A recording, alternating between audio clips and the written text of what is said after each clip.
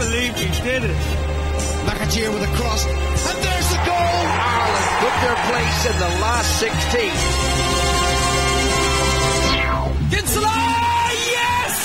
It's goodbye Spain! Hello Argentina!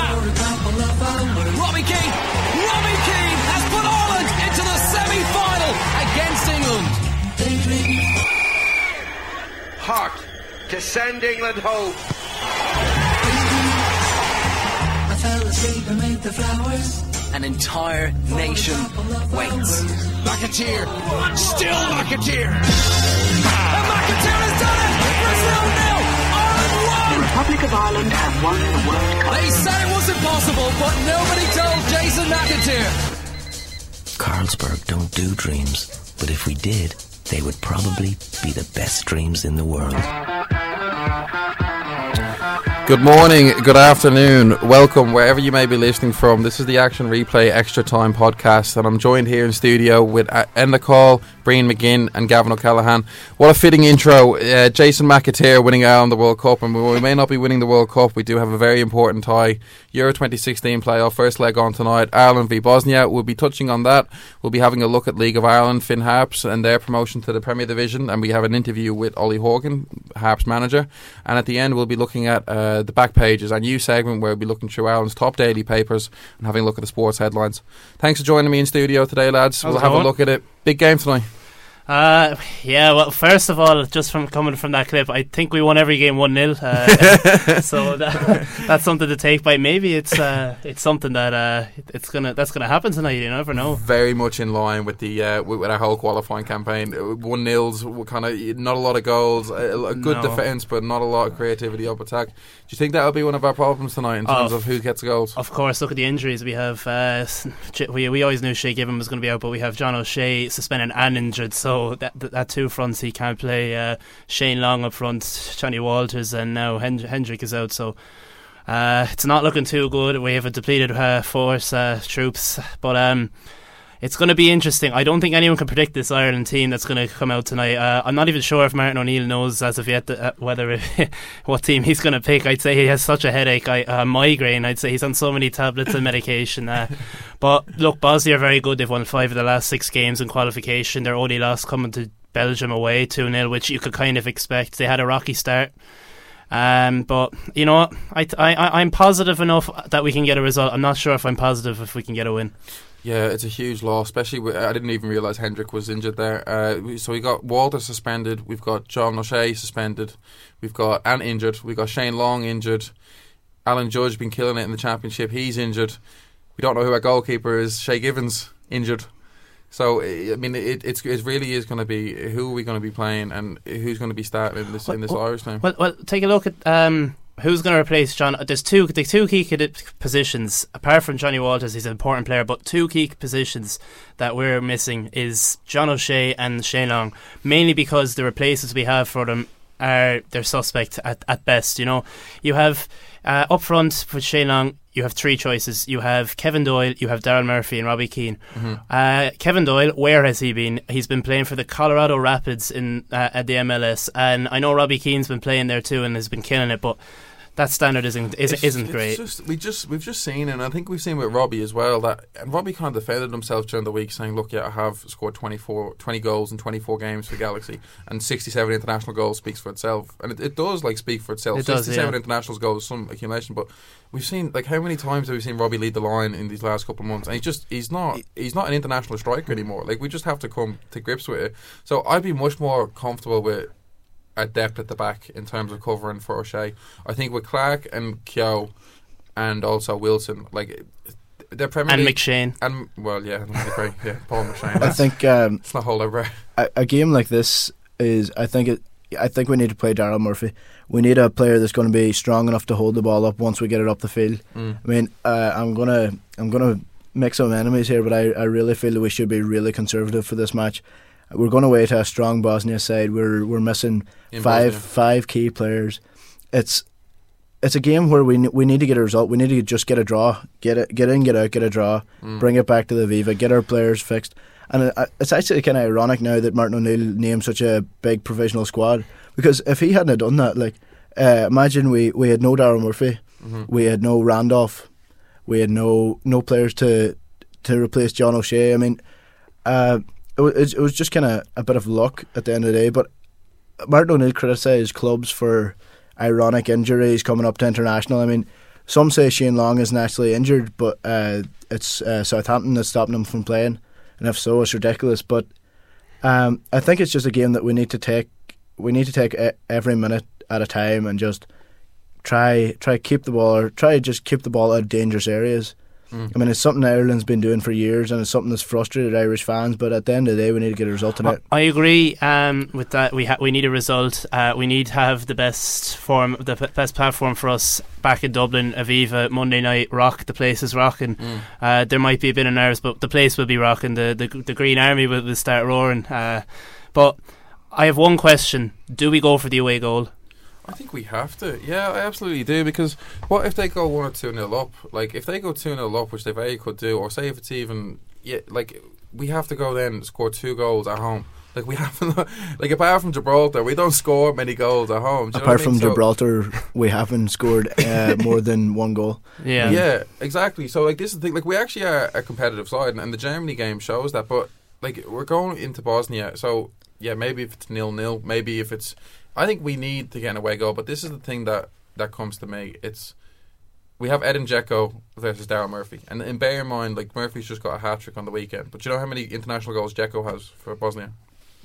Something like around 45. Yeah. Do you know how many international goals Daryl Murphy has for Ireland? Yeah. 0. Like, you know what I mean? So it's and don't get me wrong, I think O'Neill played Murphy really well against Germany, because he put him in there. And I don't think he really had even the intention of him scoring goals. No, just wear them down. It's just an aerial threat. Like, just launch the ball up to him. He'll play it then. He'll get in there and be physical, which he did against Hummels and thing. And then maybe the hope was maybe Wes Hoolahan might get a half volley. Hendrick might get half chances off Murphy. And he did wear them down, and it kind of opened it up for long. So I think I think Martin will have a similar kind of strategy this time. If you start Darren Murphy, I don't think you can start Wes Hoolahan. That's another thing that I think Wes Hoolahan needs someone that can run the channels. He needs someone like, I know Robbie Keane doesn't have the pace anymore, but Wes Hoolahan is just that key that unlocks defences, then passes, dinks over the top into the channel in between the 2 centre halves. And Robbie Keane runs them channels well. He has the experience, but I don't think you could do that with Darren Murphy. If you're going to have Darren Murphy on the pitch, I think you're going to have to be booting ball up to him. Yeah, I just think, like, between the difference between Robbie and Darryl, like, okay, so if we have Robbie in instead of Darryl, I think Robbie will link up much better with the ball on the ground in terms of linking up with Wes than Darryl would. But, like, okay, say if we play James McLean, or we play Aidan McGee, James McLean on the left and maybe Aidan McGee on the right, they're guys that constantly just run to the byline, and if you guys are going to you're going to cross balls in, and it's like, what are we going to do with Robbie once we put that? I'd be much more comfortable with Darryl Murphy in the box than I would with Robbie. Yeah, but see, that's the thing. Who we start up front is going to completely dominate our game, because if we're starting Robbie Keane up front, we're going to need Wes Hoolahan to be linking up with. But if we're starting Darryl Murphy up front, we need to have a more dog in midfield, because you have to look at the threat. I don't think Edin Dzeko is the most dominant threat there, and I think Miralem Pjanic is. Oh, of course. Yeah, and I mean, who do you trust to take him? Do you trust Glenn Whelan, or would you? Glenn Whelan's been playing fantastic for Stoke. I've seen him twice as the Chelsea fan in this panel. He actually has shut down a lot of counter attacks that Chelsea have had. He's been playing great stuff, and James McCarthy has had his best game in an Ireland jersey against Germany. Let's put it at that. But we need him to have a better game against Bosnia, because Bosnia are going to have, again, 60% plus, and we're away from home in a hostile environment. So see, that's the thing as well. And I mean, we look at the Ireland side, and we have no players who play alongside each other. And the 2 key players for Bosnia are Pjanic and Dzeko, and they both play for Roma. Yeah, so they're going to have a relationship already. Well, I mean, we do have McCarthy and Coleman, but I get what you're saying. Pjanic and Dzeko would have a much better chemistry. Yeah, it's like a right back in a centre midfielder. It's like their whole spine of attack comes from 2 players who are used to connecting with each other every week. Yeah, so we just have to look out for that. I think we're going to need. I agree. We're going to need McCarthy to have a performance like he had in Germany. But I think McCarthy's much better suited to be playing, and no disrespect to Everton, but I think McCarthy's much better at playing bigger teams. He's much better at playing teams that will have more possession, because he can track players. He's much better on the defensive side of things.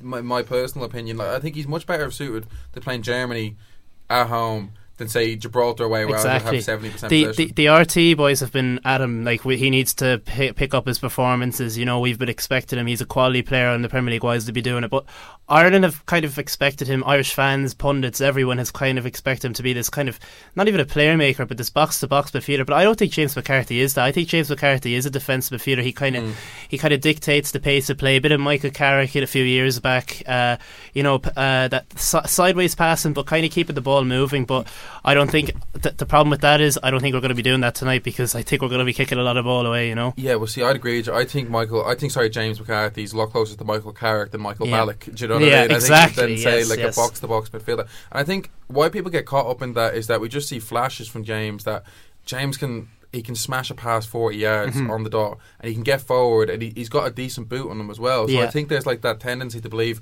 this guy's just going to be running up and down all day. He's that's what Barkley. That's he's smashing goals in from 25 yards. And he's just like, at the end of the day, I know he's still young. I think he's about 24, 25, but he's just shown more tendency to be more of a defensive enforcer. Do you know what I mean? And he does have he's more capabilities than probably we'd assume from a typical defensive midfielder role.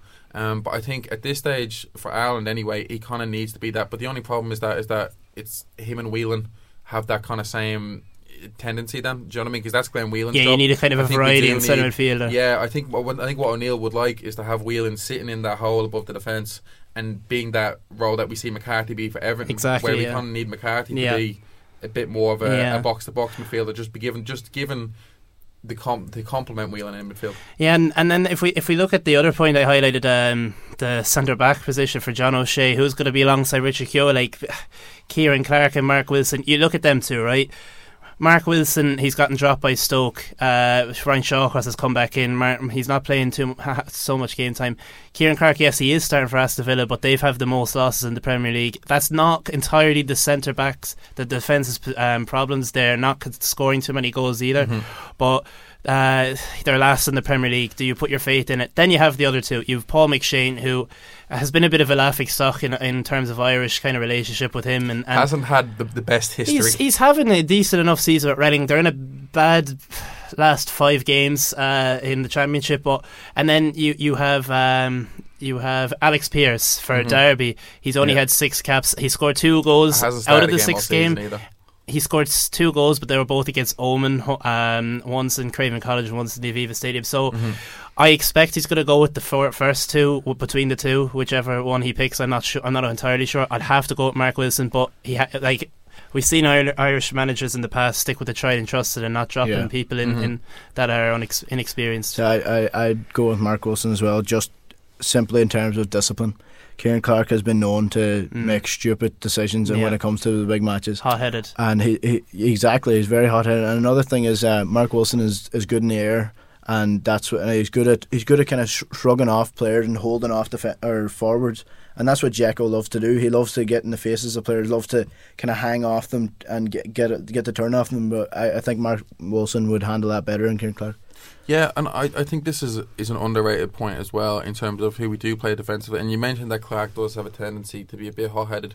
You really can't afford that against Bosnia, because if we give away any silly cheap free kicks in and around within 30 yards, you know what I mean? Pjanic will. They've got a guy in Pjanic who can really burst the back. He rockets them. He's got a rocket foot on him. He scored a 30-yard free kick for Roma at the weekend. I mean, that's just prime example. And we do have John O'Shea is great. He does have a tendency to be a bit of a cowboy where he's diving himself into all challenges, and at times it's very much needed. But in terms of being composed and stuff like that, I think we do need that, especially away from home. We don't want to be giving away Pjanic any chances. Basically, on to the injuries and suspensions. I think we were talking there about O'Shea being suspended, and even with the goalkeeper situation with Darren Randolph.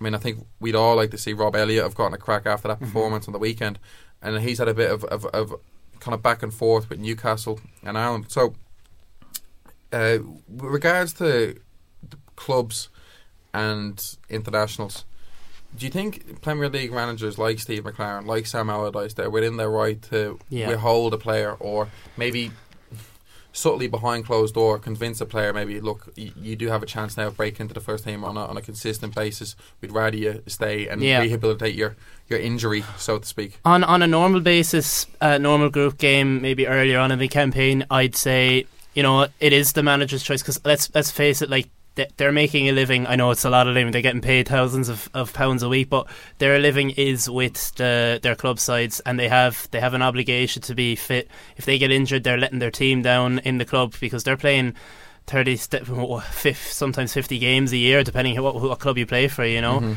But this is crucial for Ireland. I think it's a national duty to be playing this game tonight. It's nearly like going to war or something, because this is make or break. Like, the whole country is behind it. Usually you'd hear, oh yeah, sure, Ireland are playing Georgia, yeah, they're in the group stages, yeah, oh, did they win? Yeah, they won 1-0 or whatever. But now there's going to be a lot of people who haven't been paying too much attention. They're going to be looking at this tonight, and they're going to be they're going to be behind the boys in green 100%. And did you think Steve McLaren's winning his right and Sam Allardyce winning their rights to maybe withhold O'Shea and Elliott from Irish camp? I think it's a very it's a difficult situation. I think at the end of the day, it should be up to the player whether he wants to represent his country or whether he feels. I think the manager is well within his right to give them that option. If he gives them that ultimatum, whether, like, okay, you'll be in the first team next week if you don't go to international. If he gives them that ultimatum, it should be ultimately come up to it should come down to the player himself. I mean, you look at the likes of Aguero, who got injured in international duty, or Messi got injured in international duty, and I mean, clubs can't afford it, especially like the likes of McCarthy and Coleman, who are key players in the Everton side. But at the end of the day, it's a massive day for the country. So I think it should always be left up to the player to have the final call on it. Well, we've heard our thoughts on the situations now. We'll now have a quick. We'll hear what Roy Keane thinks on the situation. Bogged down by club managers and preferences and I suppose the politics involved in it. That's gone on. You ask every international manager, it's part of the process. We've had it before, and I'm sure we'll have it again. So we've heard Roy's thoughts on the situation. Ironic that players are getting ruled out for 10 to 14 days. I kind of think Keane has a point in a way, and it is, like, as we've said, it's one of those things where it's, as a club manager, you've got your own interests. You're not really concerned about international manager. To be honest, I'd be a bit kind of bit surprised at Steve McLaren, actually, given the fact that he was an international manager. Yeah. Do you know what I mean? But I mean, he's in the Newcastle United job. He's really in a kind of a pressure cooker at the moment. They have not had the best start of the season, and he really needs to kind of get them out of the relegation zone and climbing up the table. So, but I do believe that a certain bit is on the player as well. Like, for instance, when Seamus Coleman was injured with the hamstring injury going into the last Germany game, he was out actually at Abbottstown on the backfield training every single day to try and get ready for the game. Do you know what I mean? And even though Martinez actually came out and said that he didn't think Seamus would be fit, and it's like, well, how can the manager, make a club manager from across the sea, like across in England, make that determination, as opposed to, say, the FAI's club doctors and the FAI's physios and stuff are working with him every day. So I do think, like, say, that if Rob Elliott was really busting his gut to get out there, that he probably would make it.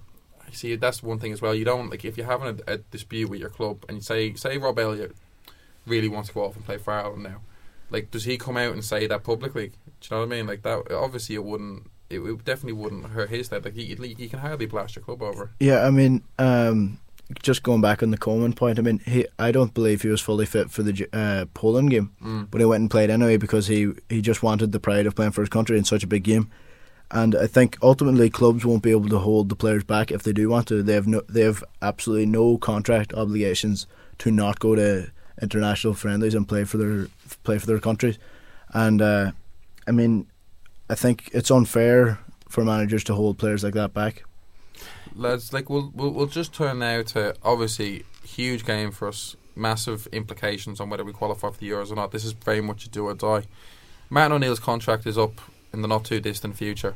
Do we think that, depending on how these next two games go, has O'Neill done enough to secure himself a new contract with the FAI? You could argue that he hasn't, because, like, yes, he did win against Germany. He did, and no one will ever forget that till the day they die, please God, because everyone will be talking about where were you when Shane Long scored that goal.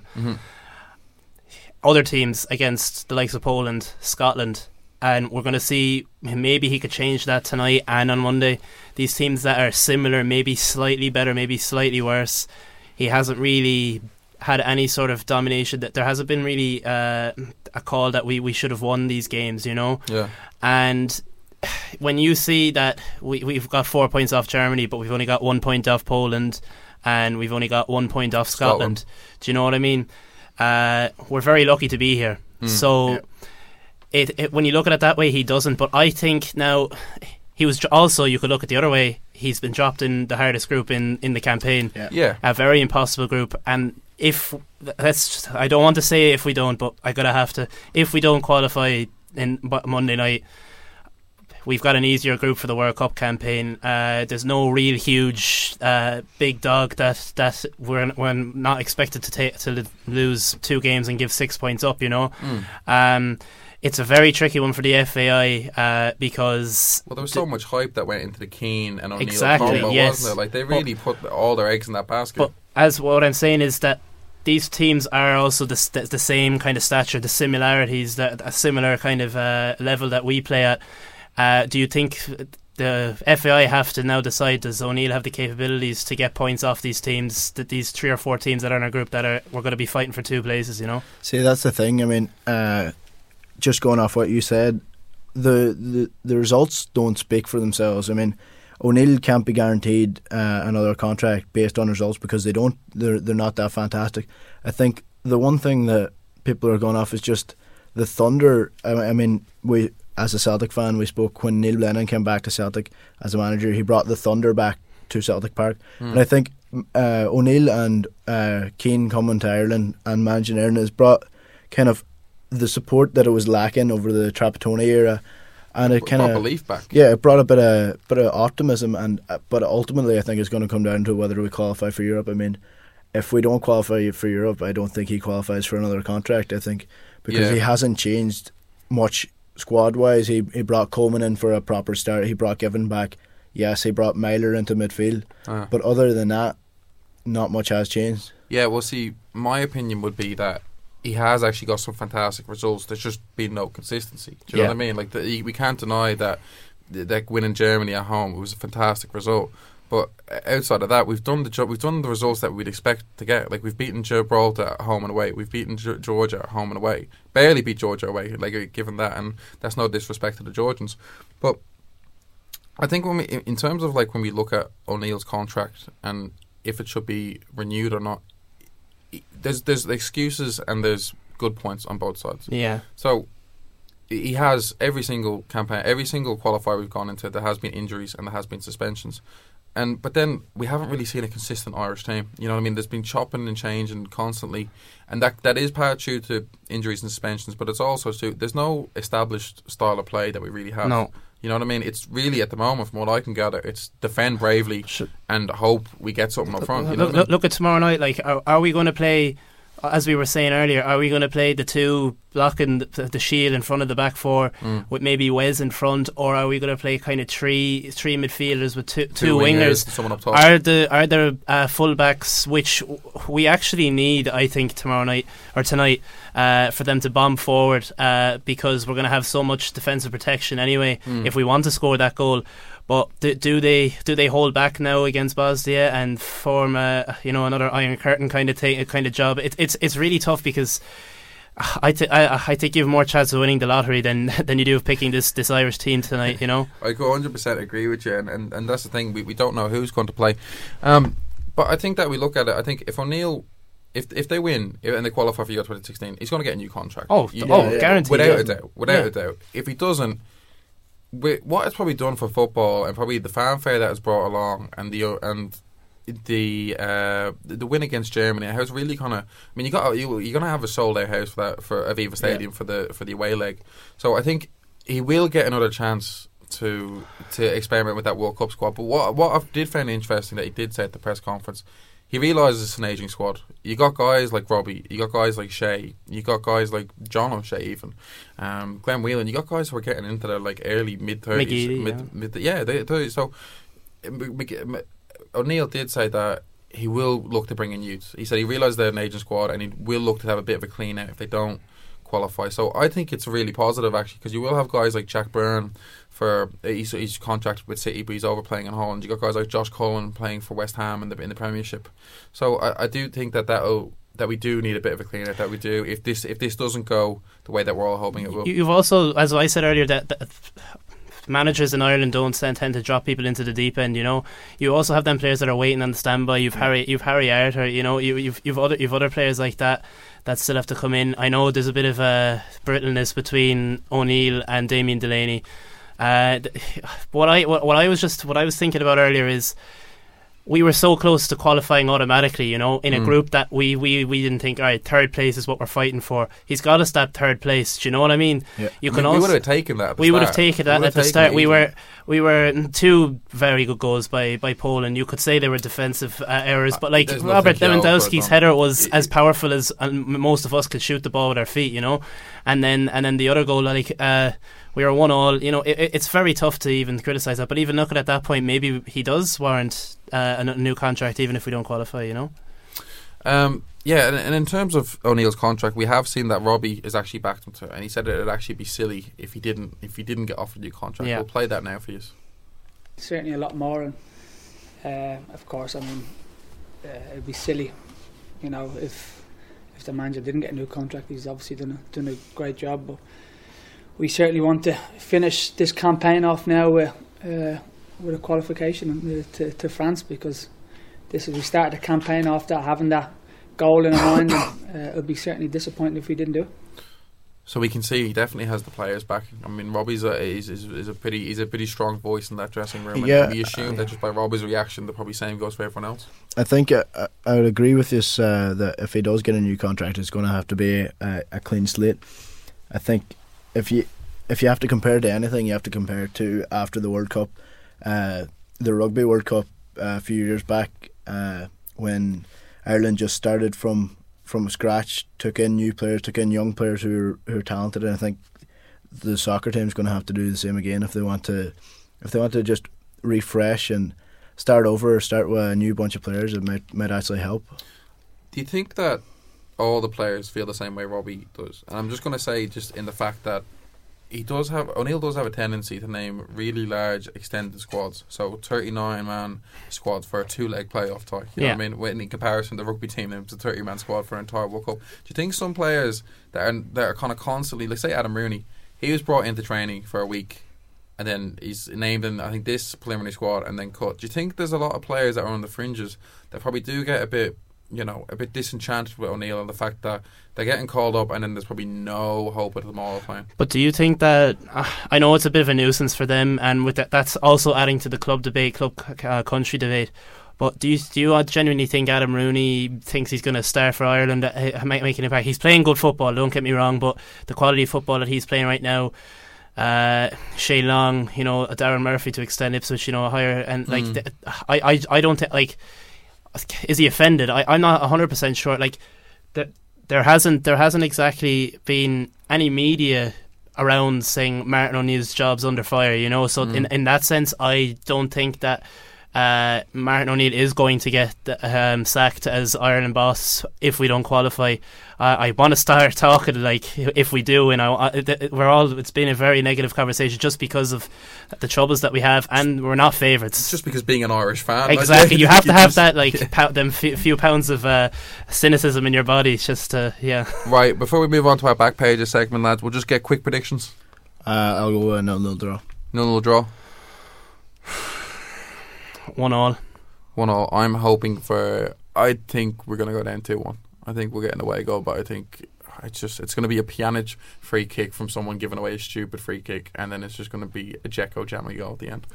Moving to the League of Ireland, we have Ollie Horgan on the line to talk about a fantastic week for Finn Harps, and in particular 17-year-old leaving cert student PJ Banda, who couldn't contain his excitement at scoring the promotion winner against Limerick last Friday. I didn't even know, like my body just took over and I was just full of joy and I just ran and I wanted to stop it.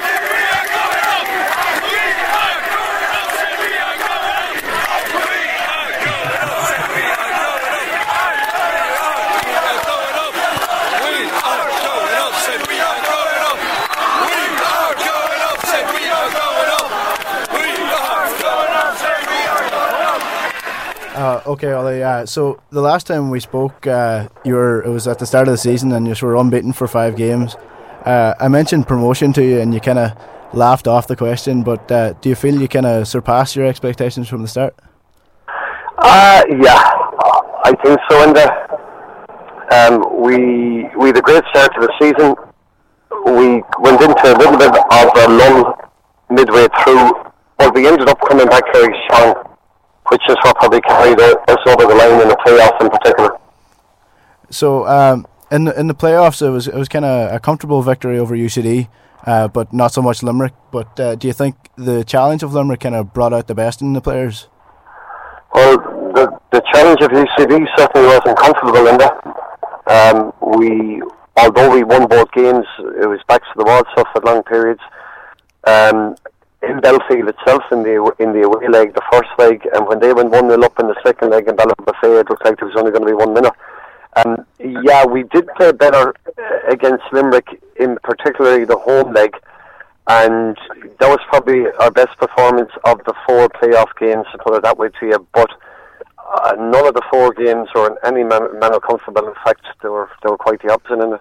Yeah, and I noticed up in Ballabafay against Limerick, Tony McNamee was one of the standout players, I thought, and I just thought, how do you think him and the other players are going to cope with the Premier League? Do you think you'll have to bring in some new players with more experience? Obviously, yeah. Obviously, we'd love to take in new players. We'd love to take in, a number of them. It's easier said than done with limited resources that we have. You mentioned Tony McNamee. I see no reason why Tony McNamee can't step up and play in the Premier Division of the League of Ireland, as a lot of the other lads. But realistically, if we're going to compete, we would need to strengthen our squad by a number. But as I said to you a minute ago, that's easier said than done with what we have to offer at the moment. Yeah, and do you think Kevin McHugh will stay out for one more season, or what's the prospect of him staying on?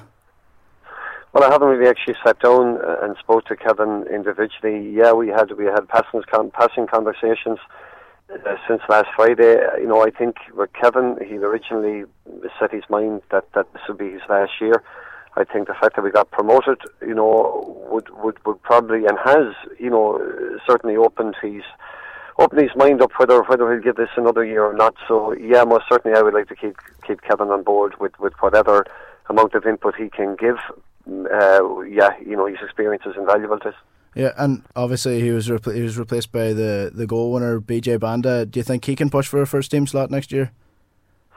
Look, BJ Banda is 17 years of age. He came on for a man, Kevin McHugh, who is more than twice his age. Can he sustain it week in, week out in the Premier Division? I really don't know. He's a kid, has potential, has a lot to learn as well. And if he learns each week with us next year, well, maybe then come the end of the year he might develop into a senior football. At the moment, he's a fair bit to do, but what he's done so far has been very good. Yeah, and I'll just ask you one more question before I pass you on to Jack. It's been more than 5 years since the Harps were in the Premier League, and ever since Donegal has been kind of lacking the big games and lacking the fans going to the games. Do you think being in the First Division will do a lot for the club and even for the county? Yeah, well, obviously being in the Premier Division and to be fair to the supporters in the last 12 months in particular in the First Division, they came out in their draws. I think the very first game of the season was up in Tolka Park against Shelburne, and they came out in their hundreds that night to support us, and did all around the country, in particular in the Dublin area, and indeed in Ballabafay. So, the difficulty, we're going to be playing big sides in Ballabafay week in, week out.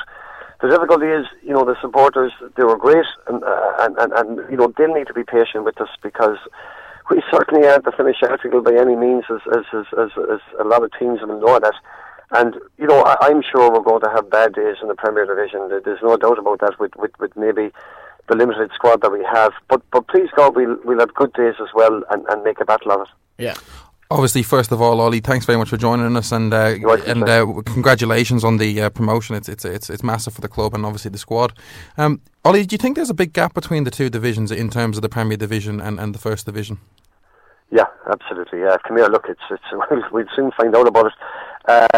There's a massive gap between the top half of the Premier Division and the First Division, and there's a gap between the bottom half of the Premier Division and the First Division. look, the majority of them are full-time.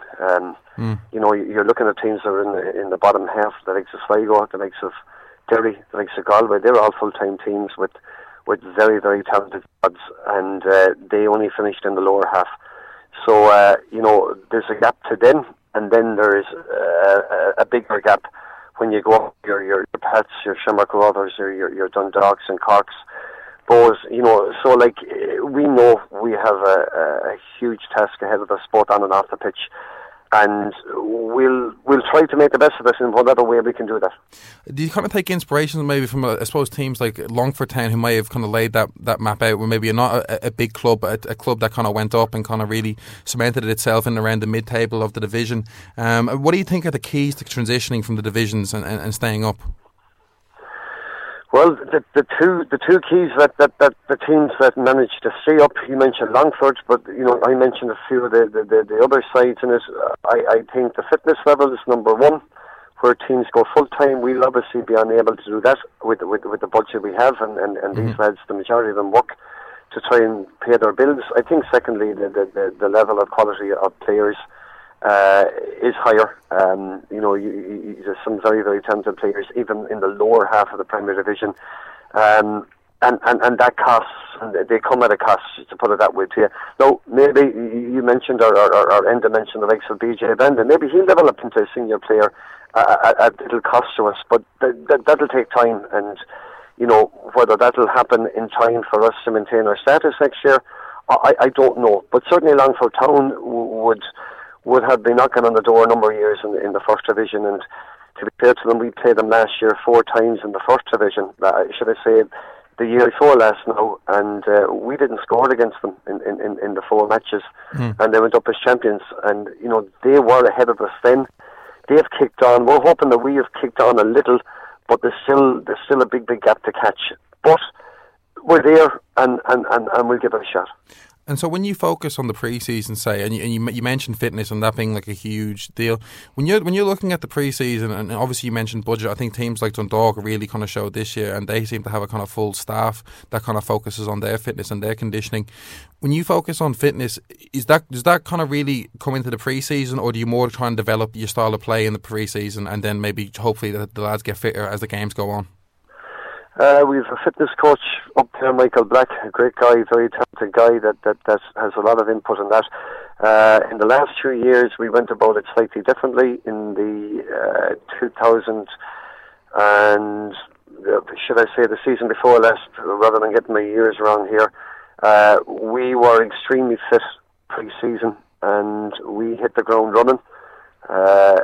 We were playing, I think we won 6 or 7 matches unbeaten the previous season. I'm not talking about this season past, but we struggled. We played Pats in the semi-final of the Cup in Inchicore, took a heavy beating, and we lost our last 3 league games.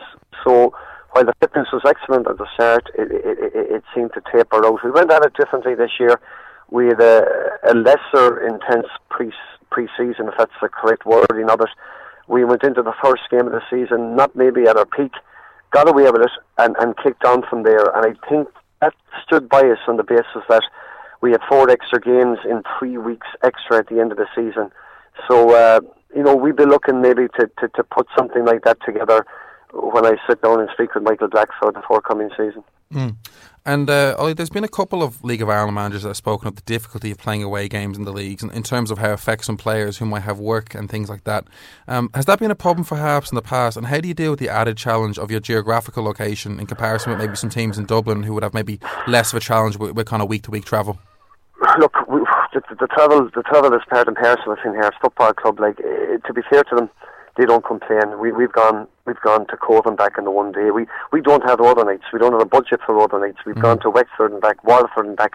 They're all one days. We come back at 5 o'clock in the morning, and these lads go into work. A lot of them are working Saturdays or Sundays, whatever it may be. Like, but they're used to it. And you know, should you have a one-off night in a hotel like we had in Limerick, it's like a luxury to them. But I don't think the travel side of it, and you know, if you sign for Finn Harps, you give a commitment to travel the country and back, you know, geographically.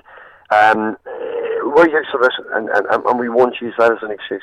Yeah, like there seems to be a lot of challenges that might be added, and obviously the challenge of playing Premier Division football itself. But at the end of the day, how elated was the group to get up? Like, how elated were they to actually go through the playoffs, win, and now they're going to be playing in Premier Division football? Is there an increased sense of enthusiasm amongst the players and also maybe the club itself? Look, the enthusiasm, or should I say dedication and commitment of these lads is second to none. Yeah, we'll be as committed, if not more, than any team in the Premier Division. It's not that we'll lack. It'll be the quality of players, or the pace or the fitness of technical ability of the players is what we will lack if that's the case. These lads for basically their decent money went and committed as a group themselves. They wanted to achieve something. Of course they were delighted and they deserve every credit they get. But, they enjoy the weekend last weekend, but when you wake up on Monday morning and you realise what task is ahead of you, you quickly come back down to earth and realise, this is a massive task, regardless of the goodwill and regardless of the highs of winning a playoff. I know exactly what's ahead of us, and to be fair to the players, I think the pennies dropped from within that. Brilliant achievement for them, to the credit, but they're going into the lines in every single game, home and away next year.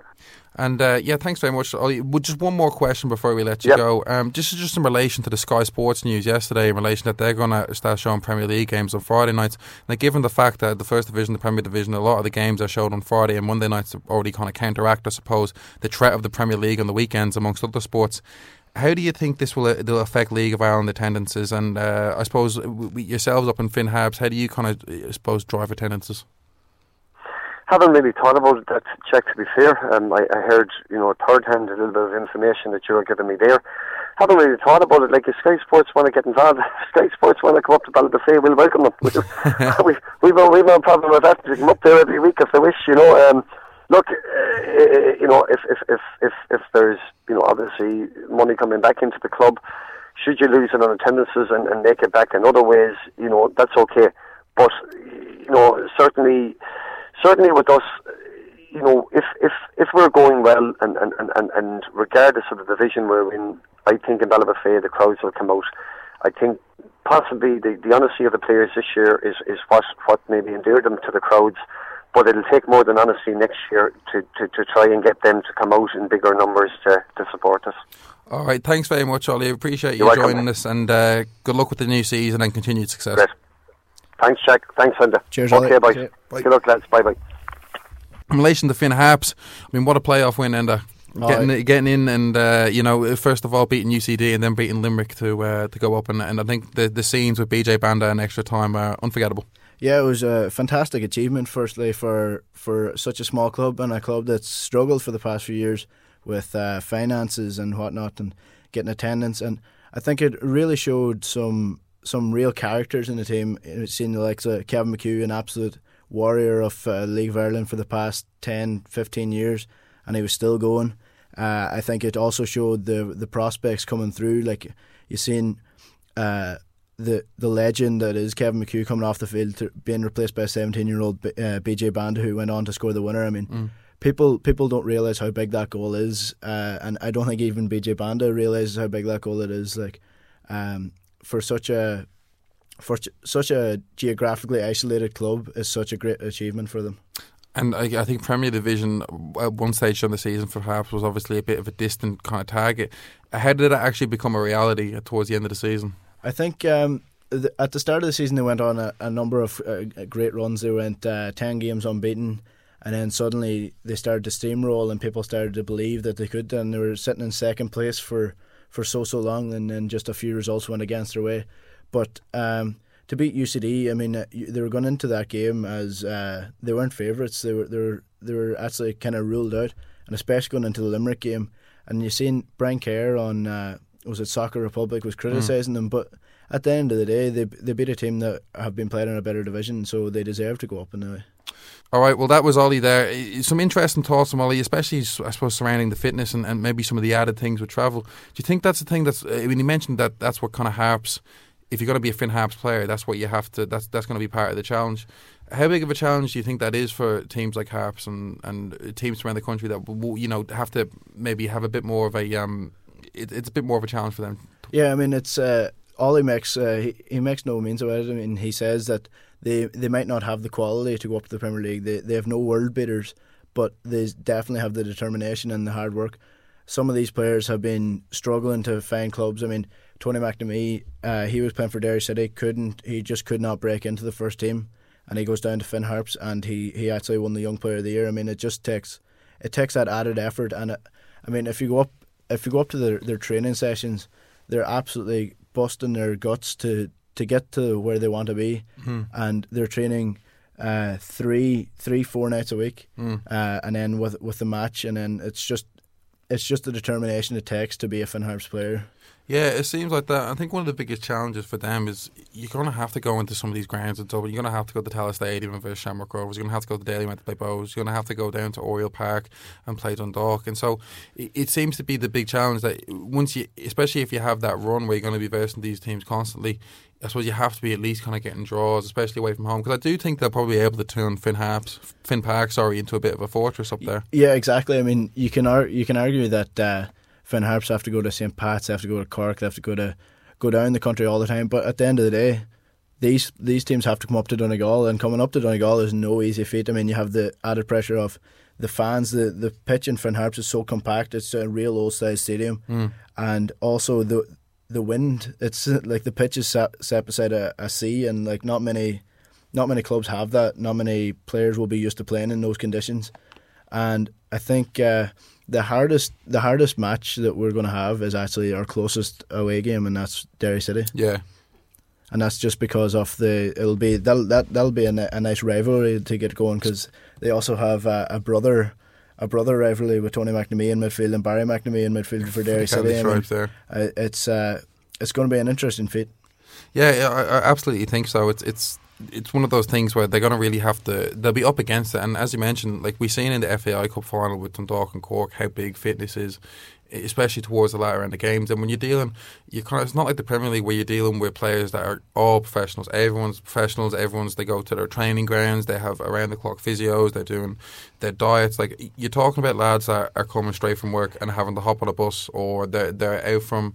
And they still have like their own kind of lives with families, etc., that they have to deal with. So I think the key for Harps, and as youth as well, is probably getting results on the road. More so for Harps, I think, because one, there's gonna be teams that are gonna have to go up and face Harps as well. They're gonna have to make that travel.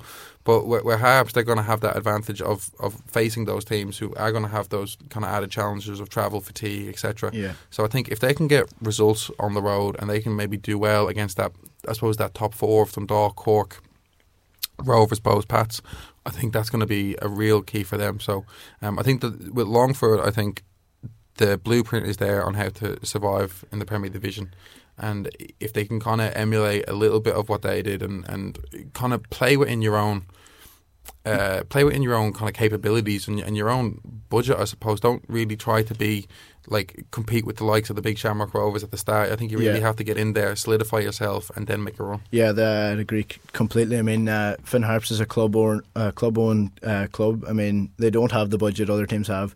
It is lads that are some of these lads give up work just to play for Finn Harps. They decided they'll take the dole for whatever amount of seasons that they're playing for Finn Harps, and I mean they're playing for pride more than anything. I mean I think that could be a major factor. They won't want to leave the Premier League as much. Like other teams such as St. Pat's, they're doing this for a living. They're doing this. They're doing it week in, week out. But at the end of the day, it kind of means more to the Finn Harps players to be in the Premier League. So it could be whether pride will be enough at the end of the day. I mean, as Ollie said, they have no world beaters, but I think I'd agree with you. They have to take the first season as it comes, be conservative, get results, frustrate teams, get draws, whatever they can to just stay up for the season, get some funds together, get.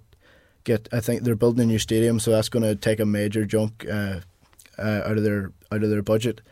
But if they can just get results, keep chipping away at the leaderboard, I hope they can stay up. Right, so we'll move on to this is our back pages segment where we're going to go quick fire, basically just through initial thoughts on some of today's headlines in sport. So we'll look at the Mirror. Manchester United news and transfer rumours. Real Madrid to meet David De Gea's 30 million release clause. Not going to happen. No? Not going to happen. I think David De Gea has come out a number of times this season saying that he's happy at Manchester United. I think Real Madrid had their chance, and I don't think it's going to go through next season. Well, you could say like no one knows exactly what happens at the end of the transfer window. Were Real Madrid just too late? If they are, I could see him definitely snapping them up. There's a thing about the Real Madrid all-white kit, like the legends that have played for them, that maybe it might draw him. But I think I agree with Ende. They've missed their chance now. They had interest for him for months and months and months, and they waited to the last day to make an appropriate bid. I think it's a bit of a farce, to be honest. Chelsea have merged as contenders to sign Wayne Rooney again. Is that maybe Wayne Rooney's agent trying to get him another big contract? That's what happened the last time. No, I don't see much in that now, to be honest. And he's not. He might be a bit better than Diego Costa at the minute, but I think we need someone fresher and younger, to be honest. Yeah, I think that's just a farce made up for the Mirror, to be honest. Cristiano Ronaldo tips Leo Messi for Ballon d'Or. Is that just him being humble, or maybe just want to put the mocker on him? I think he's putting the mocker on him because I think he might personally feel that Neymar is giving him more under threat. He's trying to build up Lionel Messi, kind of. I'd say it's a bit of a stab at him now, but he's been injured for a few weeks as well. The last time he was injured for a few weeks, Ronaldo won the Ballon d'Or, so I'm not too sure about that. Lewis Hamilton blames crashing his 1.5 million Pagani Zonda in Monte Carlo on heavy partying. Heavy partying? When in Monte Carlo. Maybe it was skip. Sure. I would believe that story more than the Wayne Rooney one. Maybe that was the skip. He had a kind of an sponsors event in Brazil or something as well, or somewhere. So I'd say that might have been he took the 1.5 million hit just to have a good weekend, Well, maybe he's actually a bad driver. It's all down to the cars these days. He's going to play party because he just completely went off. And just to finish up, Arsenal news and transfers. Gunners enter a race to sign Newcastle's Azozi Perez. Well, we've got our colleague in producing, Gavin O'Callaghan, Azozi Perez. He's a big fan, I believe. I'd say he'd be devastated if. Hold on, he's going to talk to us in the head. 1.5 million wonder, says Gavin O'Callaghan. You know what? I don't know. Would he start from, Gavin? Give us a thumbs up. Would you think he'd start for Arsenal? Yes, thumbs up. There it is. I think it. He'd be a decent enough signing for Arsenal. He'd certainly fit into their structure, but whether he would put Sanchez, Walcott or Ozil out of the team, I highly doubt it. The Ox doesn't start for them, and I think he's good enough to start for most teams, so you wouldn't know if Azozi Perez would. Yeah, I mean, they probably need to replace him. I mean, Giroud, that seems to be the problem with them, is like, can Giroud be a 20-25 goal striker season that they need to really probably win the Premiership and contend in Europe. But that's all for us today. Thanks very much for joining Action Replay Extra Time. We'll be back to you and putting out this, hopefully this will be put out this afternoon on Friday. And thanks for joining. I hope you tune in next week.